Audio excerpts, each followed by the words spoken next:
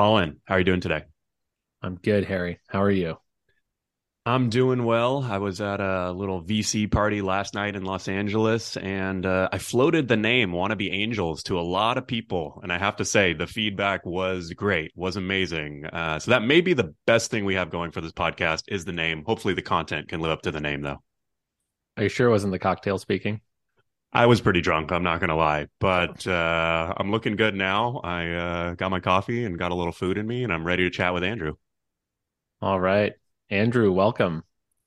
Yeah, great to be here. I think the name's great, but I also think you both have some pretty good voices, kind of like classic radio voices. Uh, I'm not going to say you have a face for podcasts because that's always a bad compliment, but I think the voices work well too. Okay, so basically, Ah, Andrew's already insulting us to start this podcast. I like where this is going. I think we're going to have a good, honest conversation. We're really going to let it rip. So let's talk about Andrew. Who is he, Colin? yeah. Oh, Andrew needs no introduction, but I'll do it anyway. Um, Andrew Arruda, I say that right, hopefully, Yep. is a serial entrepreneur and very active angel investor. If you follow him on Twitter, you're going to feel bad about how many investments you're doing. And he's also the CEO, co-founder of Flexpa.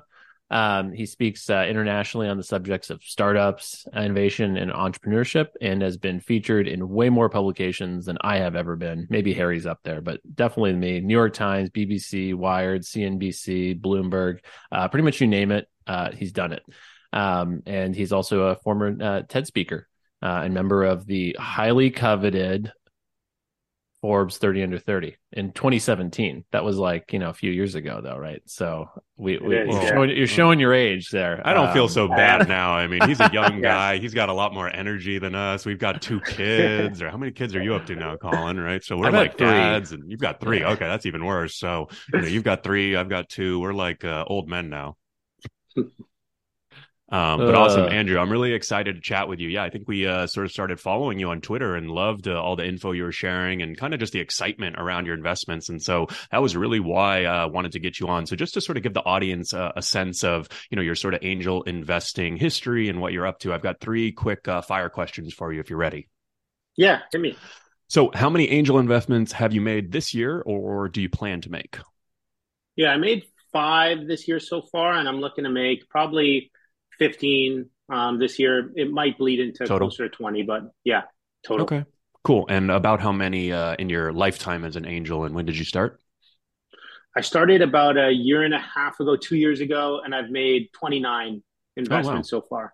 Yeah. Very wow. cool. What's your average check size? Average is probably around 10K. I've written up to 50 but my usual, like my mean Mhm. amount is usually 5K, smaller bets, and then I can double down as I go. Okay, cool. And what type of startups do you look for and what stage? Yeah, I'm stage specific, but I've started to cast a larger net now in terms of the areas of focus as my thesis and thinking has changed. So pre-seed and seed, I think that's makes the most sense where I could add the most value as an angel, and kind of Hmm. it just makes sense to get in there. And then I usually invest in areas that I've built in before, or I just really want to get smart at, or have been involved with in the past. So that's health. I'm currently a health tech founder that's legal. My last company was a legal tech company. I'm a trained lawyer. And then also areas like regulatory, which is adjacent to legal. Space tech is a big interest of mine. Mm, I've just been a space nerd growing up, and so that's cool. been fun. And then sales and marketing tech. Most of the time as a founder, I'm doing a lot of sales and marketing. So that's an area that I just know enough about to be dangerous in. Very cool. I like that term, enough to be dangerous. I think that's sort of how we feel about angel investing generally, Colin and I. It's like we're no experts, but we definitely know enough to be dangerous. I just totally off topic. I just met the founders of payloadspace.com. They've got a cool B2B newsletter. Have you ever read it? I haven't checked that out. I'm going to have Cool. to check that Ari, out. yeah, Ari, I'll put a link in the show notes and send it to you. But I met them last night and he's actually interviewed me on his podcast, an old podcast he had a long time ago. So it was cool to see what he's up to. So I really think that like this concept of angel investing and being an operator and being a founder is something that is fascinating to me. And I'm curious, like, how do you think about it from your perspective as a founder? Like, what is the reason why you angel invest? And does it have anything to do with your day job at Flexpo? Yeah, I would say it actually has a lot to do with it. So here's the thinking on it. I have this concept in my mind where to really get into a subject, it's better to see it in three dimensions. And when I mean three dimensions, I mean looking at it from three different angles. So Yeah. as a founder, as a builder, I'm building a startup, and that's a look at startups from the trenches. You're doing it yourselves. You're leading it. When I'm doing angel investing, that I put on my angel investing hat, and I'm looking at startup in a totally different lens. It takes me away from the thinking of being a founder. And then I also do I don't do it anymore. That's how I got into angel investing, and we can chat about that. But I used to do some advising and mentoring as well. And that's a different angle as well, where you didn't necessarily put up the capital, but you put up your time. And that's another lens. So the thinking behind and how I got involved here was really me thinking about, how can I learn more and speed up my learning, particularly in health. I was a trained lawyer, and my first company was a legal company. And then I started a health tech company. My wife's a doctor, and I got into the space. But I started making some angel investments in companies building in areas that I wanted to learn more about. And then got kind of the handle on that and just kept going. And quickly, what's the TLDR on Flexpa? Yeah, so Flexpa, the TLDR of TLDRs is kind of, we're building Plaid, but for claims data, meaning now you can actually ping your health insurance company and sync the data that they have on you into any application you want. So think about in the future, going to see a doctor and never filling out a form again. Think about showing up and going for a telehealth visit with a doctor you've never met, and they know what medications you're on, know what insurance you have. So we're making that process super easy. Very cool. Very cool. No forms ever again at the doctor. That sounds like too good to be true. So I'd love to see it though. Following up on what you were saying there, how do you balance your time, with running a company and spending time on angel investing? Because I know that as I've gone down the rabbit hole, it's like a rabbit hole, and you just keep going, and there's always another deal and always something cool to look at. So how do you balance that? Tell us a little bit about that. Yeah, so actually, like the old way of thinking about a founder who angel invests is it can be negative. I think so in the past, VCs have thought to themselves, like, if you've invested in someone and they're angel investing, is that taking away their time from building the core business? I think that's evolved, especially as angel investing itself has become something that there's systems around and people understand. I think for me as a founder, what I think and how I balance my time is I was already making myself available to other founders who would ping me with questions. So I've been at this for just about a decade in terms of being a builder. First company was founded in 2014. And so people would hit me up all the time and be like, hey, Andrew, what do you think? Is Carta worth it for, managing my cap table? Or, hey, Andrew, do you know a VC who invests in consumer for X, Y, or Z? And so I was already doing a lot of the questions and fielding those questions. So angel investing's actually helped me focus my time. And now I actually will say no to phone calls or hanging out with certain people unless I've actually invested in them. And it's actually been something that has helped me focus my time. And I would say angel investing is my hobby. I don't play like pickleball or anything like that. I know people love playing pickleball these days. I'm not a rock climbing founder. There's a lot of tech founders who love rock climbing. I guess, my hobby is angel investing. And I think I am obsessed with startups. I think I'm obsessed with it both in an academic way and lens. I went through YC in 2015, and I think, got the PG bug just thinking through startups in a very academic, repeatable, what are the signals that you can start to see with success? But I also am entrepreneurial and have wanted to build startups since I was a kid. So it gets to marry kind of both sides of my brain. Yeah. About if you had to put a number time-wise, like how much time are you spending on Flexa per week and how much time are you spending on angel investing? And maybe there's some, kind of synergies where some of these companies you're meeting with, you can kind of justify, I don't know, half, I don't know, however you think about it on a time basis, just to give people a sense of things. Yeah. So I work probably 12 or 14 hours a day, which, we could talk about work-life balance some other time. And I would say I probably spend of that, maybe an hour and a half every other day. So maybe 30 minutes a day weekly would be angel investing related things. So that most of the time it's just a text hey, I don't source. I only deal inbound. So that's another unique thing by being a founder. It allows you to have really great deal flow from other founders, which does take out a lot of some of that time. So most of my investments, I've never outbounded invested in a company as of yet. I've certainly made And by myself more available. outbound, you mean you've reached out to someone and asked them to invest, or cold outbound. Like I haven't. Yeah, that's what I mean. I have outbounded in the sense of like, yeah. hey, like Samantha, I think you're really cool. I love your company. I heard from so and so that you might be raising. I've done that, but I haven't had to do much of like the cold start problem. And in some ways, it's made my life easier, and it's driven a lot of efficiency. Yeah. And I've talked to a lot of other investors about this, and some of the investors were like, man, I wish I did more investing when I was a founder, because my deal flow was much better. Because once you officially go full into either like VC or angel full time, sometimes the deal flow can look different because the lens from the fellow founders is different. Whereas they see me as like, hey, like it's great to have a fellow founder, I'm going to ask Andrew a question. They don't always see me as, hey, here's another investor. And usually they'll make space for another founder too, which has been really cool. Yeah, I've experienced that a lot as well. Mostly because I do like advising, consulting of startups all day, every day. And so they see you as a friendly face, and then they want your feedback and want you to be there to be helpful, and then want you to talk to their other friend who's doing this. And I also find it just helps to get earlier, right? Like that's, it's like I was asked 2 days ago, like, where are you getting your deal flow? And I was like, well, it's other founders recommending to me to new founders that have just started. And it's a bit of a long game, right? It's not just like, day one, you're investing in someone that's ready at pre-seed and seed. It's like some people are just at the idea phase. And so I resonate 100% with what you're saying on being helpful and being out there and doing all the time is really like how you get that really nice, just organic deal flow. Yeah, I'll build on that. And like for listeners, because sometimes it's like, okay, well, if you're listening to this and you're not a founder, it's like, well, okay, well, what I'm not going to become a founder so I can improve my deal flow. You don't recommend that? I don't think so. Terrible economics there, so. But yeah, I don't think you should do that.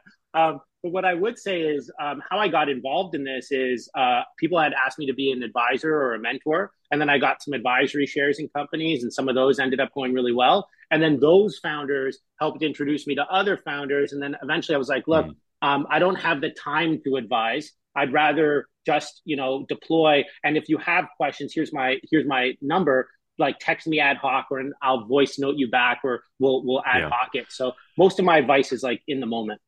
What do you think about the differences between advising and investing? This is something that I know I've sort of struggled with personally. I've been, come on as an advisor for probably over, a bunch of companies over the past 9-10 years. And it's like, oh, sweet, I'm getting options, or I'm getting stock in this company. They're paying me, in a way to help. And when you start investing, it's like sort of weird. You're like doing the same amount of work, sometimes more, sometimes less, but now you're paying them. So like, how do you think about the two and balancing those, advising versus investing really?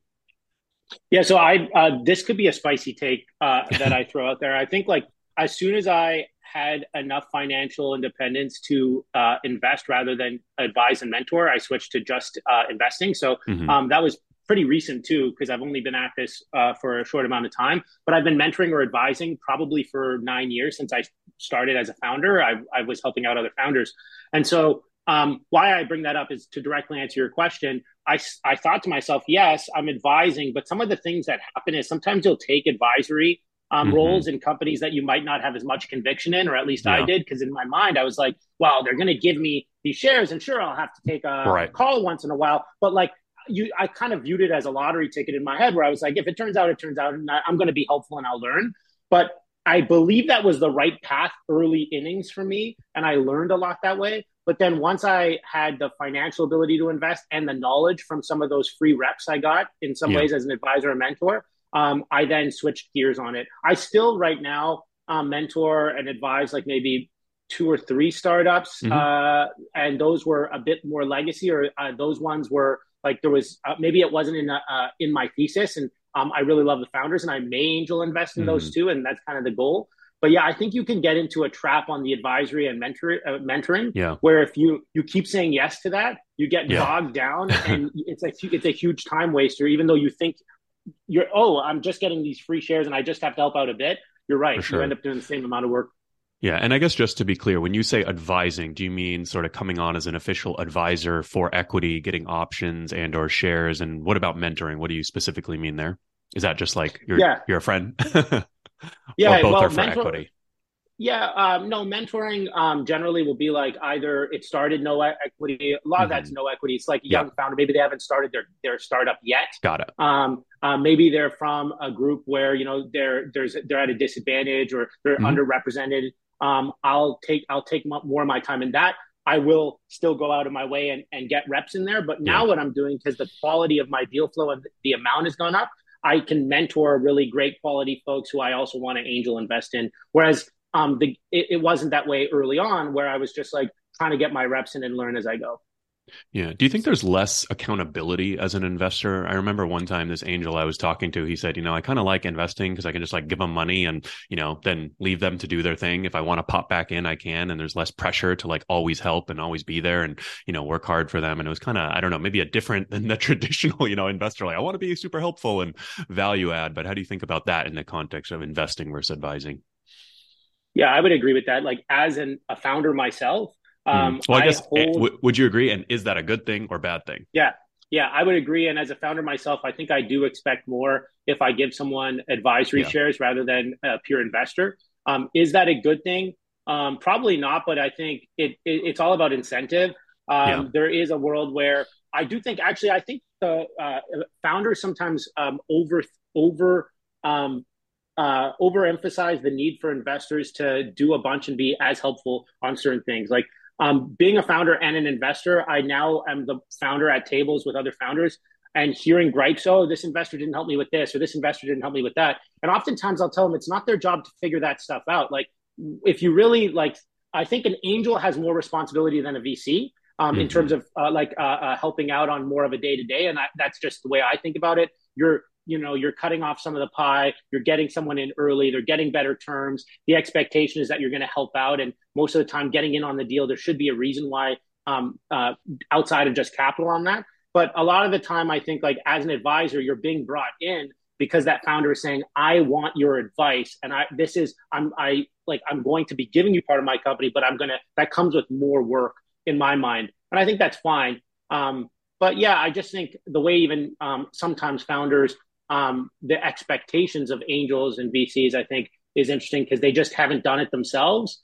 So they just think, hey, like if you invested, you should be giving me all this time. And so I'm pretty upfront about expectations. Like, hey, I'm going to be helpful with this, and that. So what I say is, with sales and marketing, I'm particularly helpful. Introductions to venture capitalists. I've raised Yeah. multiple rounds. I've connected a lot of founders to folks who then led their rounds, like great funds.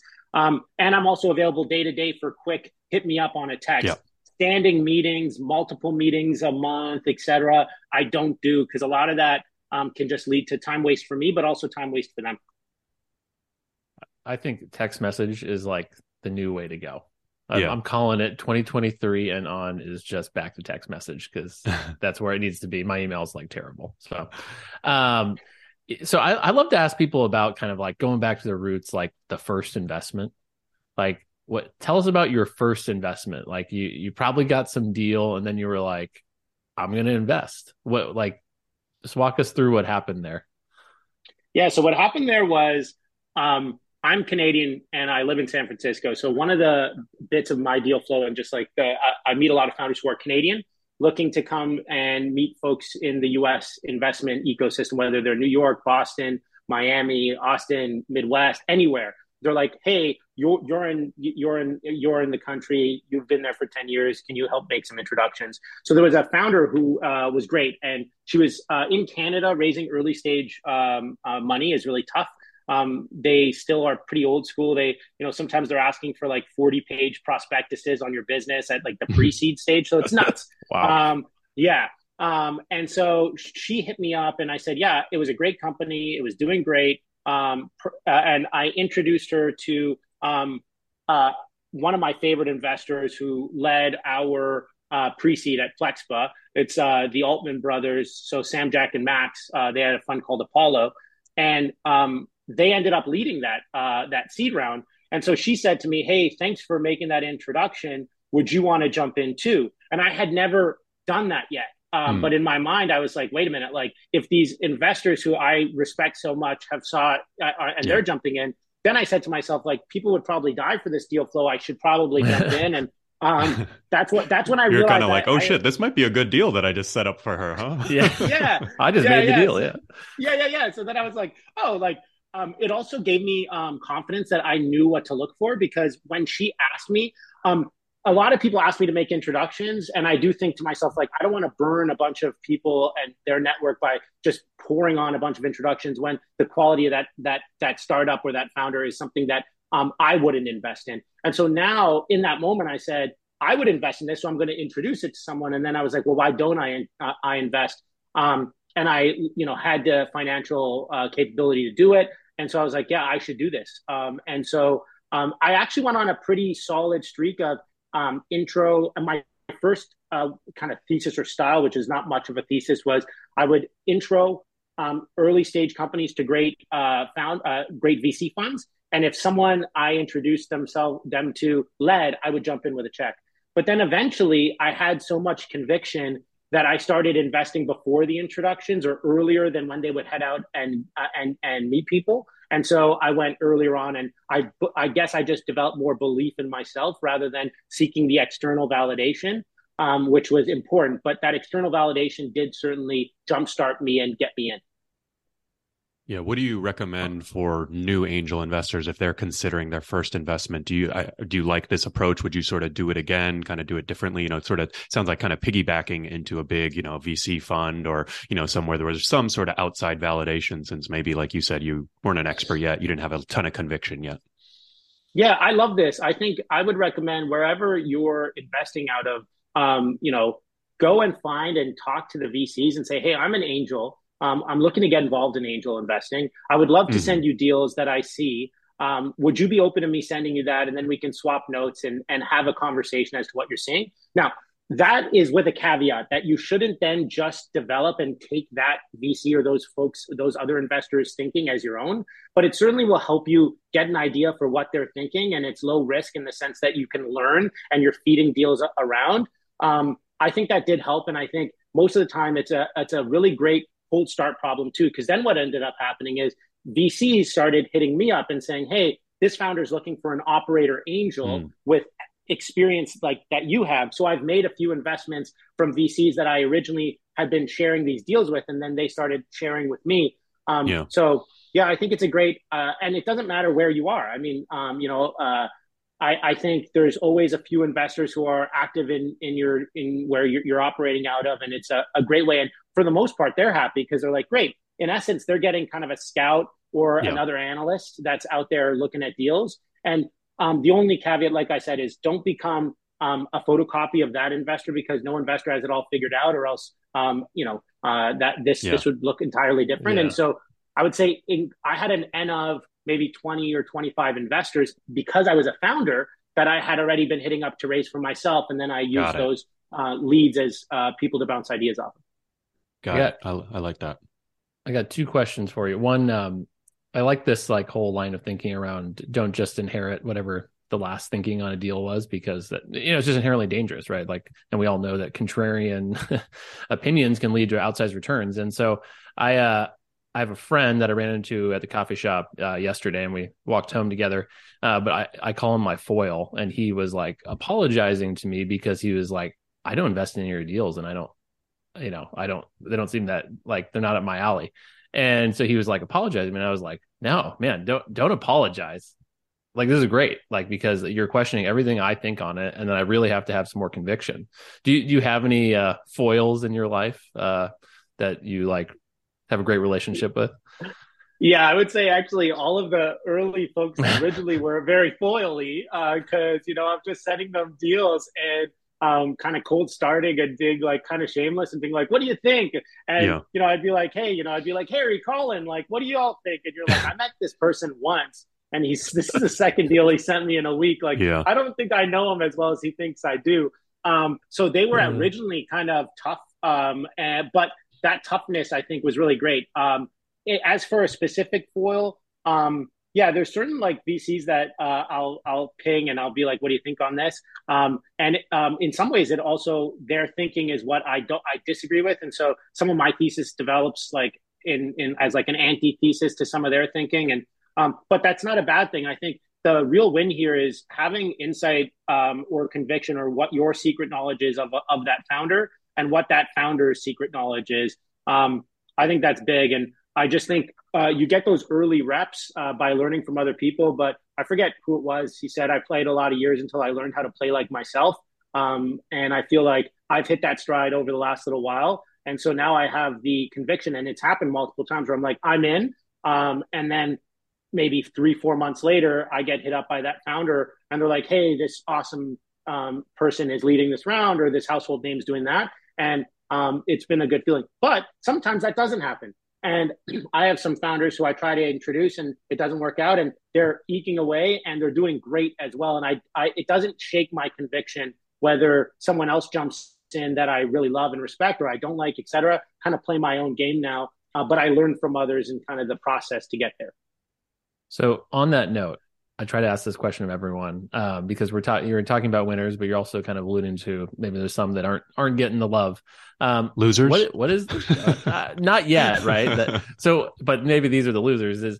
What's the fastest a deal's gone bad on you that you've invested in? I hope this doesn't jinx me. So far, no bad.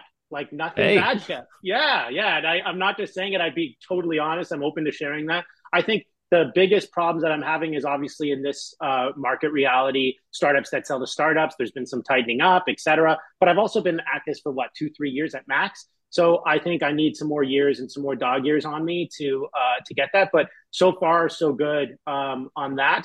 But there has been companies going into tough times, et cetera.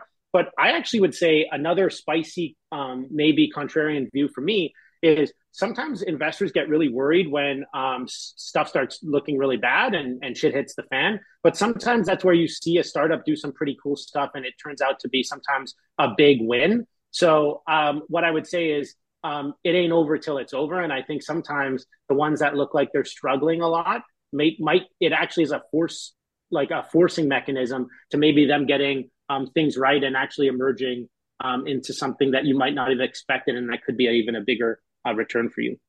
Yeah, it's probably hard to tell the difference between struggling and growth at the same time, especially when it's in tough times.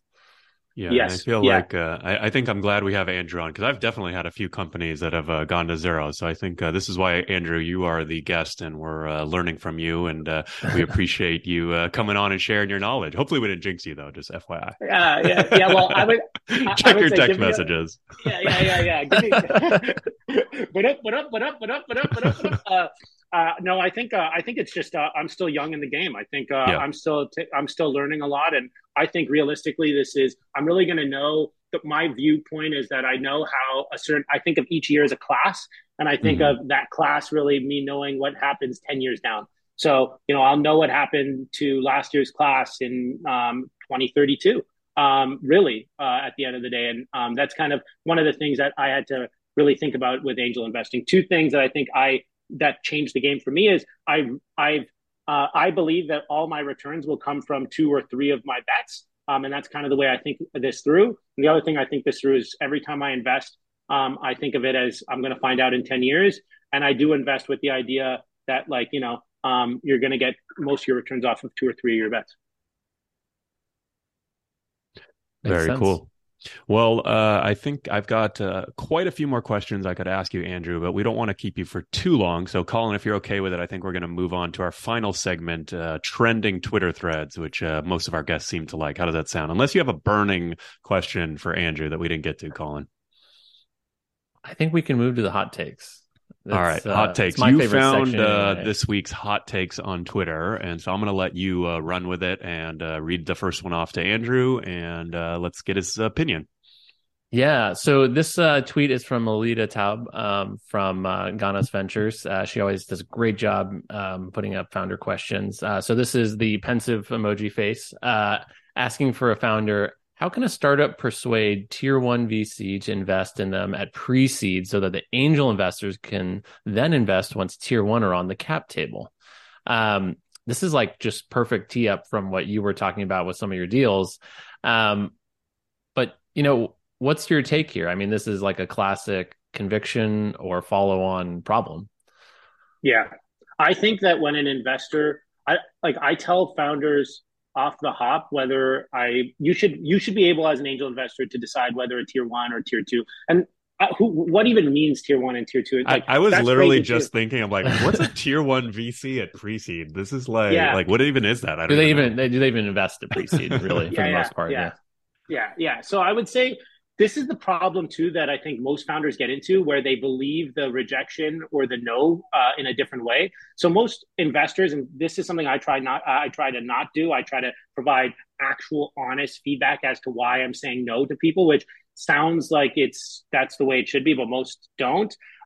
So they probably hear, hey, it's a bit too early for us. Let us know when, if you get a lead in the round and I'll jump in. But that's basically a dressed up no. And I would encourage that founder to not take the money of an investor. I mean, if you have to take the money in capital is capital, I've been there as a founder too. But if you are choosing and being selective, I wouldn't want that investor in, because they don't have conviction in your company. That angel is not investing in your company. That angel is investing in the brand of the VC fund that just invested in you. So I would rethink that. And actually, as a founder, what I like to say is I say, hey, I'm raising X amount from angels or operators right now, and I need to hear by X date, and then I'm going to talk to the VCs. And after the VCs fill it up, I'm not going back. And I mean, I might go back a little bit to shore things up, but I like to actually tell people and get conviction. And with Flexpa, we've had great funds jump in and be involved in our funding, like General Catalyst led our seed round, and Great Crop was in there, A16Z was in there, and some great people. But I actually, when I talk to investors, I didn't even tell them sometimes. I would say, like, they're like, oh, do you have any term sheets? I'd be like, yeah. Or did you already get investors? I'd say, yeah. So, yeah, that's my hot take there, is I wouldn't take that money. And I think that's a dangerous way to live. And I would ask, like, without that person investing, why aren't you investing? And trying to get to that reason would probably be a better use of time. Yeah. It And I seems mean, I like think mechanically too, right? Like at the pre-seed stage, obviously the checks are physically smaller, dollar amounts. So that's sort of where those angels can actually have a big impact, a 5K, a 10K, or even, 25 or more, right? Like if you're only raising $800,000 or only, I mean, it's still a lot, but if you're raising sort of a smaller pre-seed, then, you may not even need a big check or, something like that. And yeah, I like this comment from Leslie Feinzeig here. She says, find new angel investors who understand angel investing a little bit better. Yes. Boom, mic drop. yeah. Yeah, that's it. Yeah, she said it much better than I did.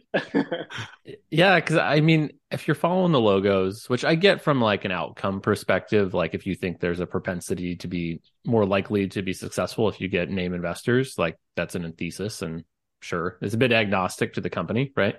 But I also kind of view it as just being an LP in that fund, right? Like if that's what you care about, then why do you just be an LP in that fund? Or maybe it's just like minimums are too much. But yeah, I don't view it as like independent thinking, right? And I think for me, like the pre-seed stage, that's what angel investing is about. You're just like, you come down, you ascend from the sky, and you drop some cash into the company at a point when they're relatively zero evidence that they will be successful, right? I kind of view it as like the water in the oasis kind of thing, right?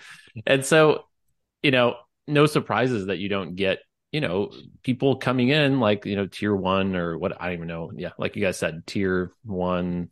Well, I mean, Whatever, especially too, like at a investors, seed yeah. or, later round, like obviously if people are like, oh, if A16Z is in and leading, then yeah, I'll join in. Like at that point, you know what I mean? I think the conviction, I think the word that keeps coming up in our interview with you, Andrew, that I really like is conviction. And I think that's a key kind of adjective here in a lot of the way that you're thinking about it. And I think would be pretty helpful. So I see one more spicy tweet here that I think we have time to share, and then we'll let you go if that sounds good.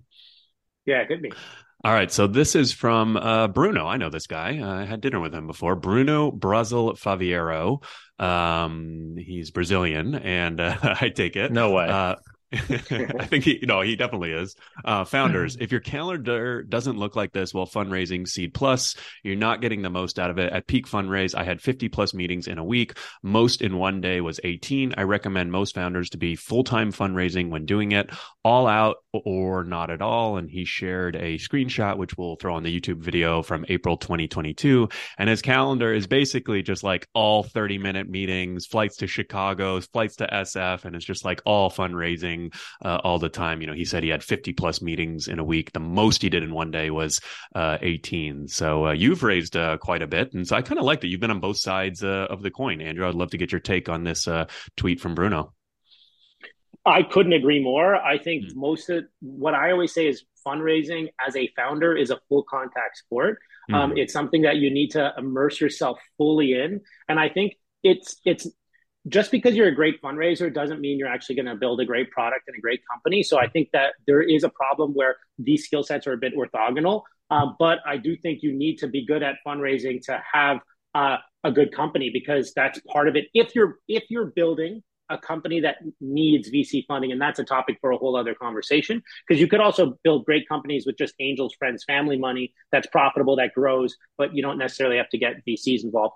But yeah, when I went out and I've raised for multiple companies now. I benefit a lot. So I did it the old school way, flying, meeting people, going and having 3 to 4 in-persons a day. But now with the transformation to first meetings, a lot of the time being available on Zoom, when I raised my pre-seed here at Flexpa, I multiple days had 12 to 15 VC meetings in the same day. It's exhausting. You sometimes forget that, if you said something already on a pitch or not, because you're looking at a screen again. But it's a numbers game. And, when people say no and you want to get that process over, else founders just get into forever fundraising mode. And that's no way to live as well, because then you just keep deluding yourself. Like, oh, I'll get the check.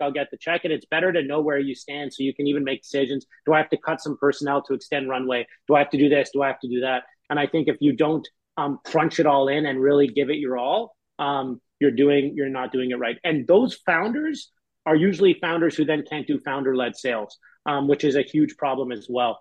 So usually when you see it's hard to correlate. And I think you can make some bad investments in founders who are super great at fundraising, because sometimes those companies can explode in as a supernova. But if a founder isn't great at fundraising, or one of the co-founders isn't great at fundraising, I think that could also be a red flag. Yeah, I think some counter takes on this, like one thing I always think of is are you doing too big of a spray shot if you have this many calls? Are you really actually targeted? Because that's something my experience is that there is really only a small set of people, as you get into later stage rounds specifically, that are actually going to fund you, right, in a meaningful and be a lead, right?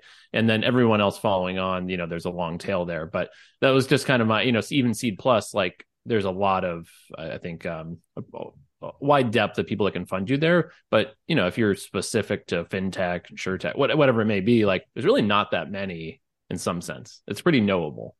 So that was just my take. I feel like in this funding environment too, where, market has sort of taken a dump the past year. I've also been telling a lot of the founders that we work with is basically like 10x your fundraising efforts, like literally try to take 10 times as many meetings as you would have a year ago. And I think like from the early results, with companies that I thought were looking really good and went out to raise a seed and couldn't, and, sort of like stories like that we're seeing, and, when struggling, I think that advice seems to, kind of ring true here. So I like the idea of doing a lot.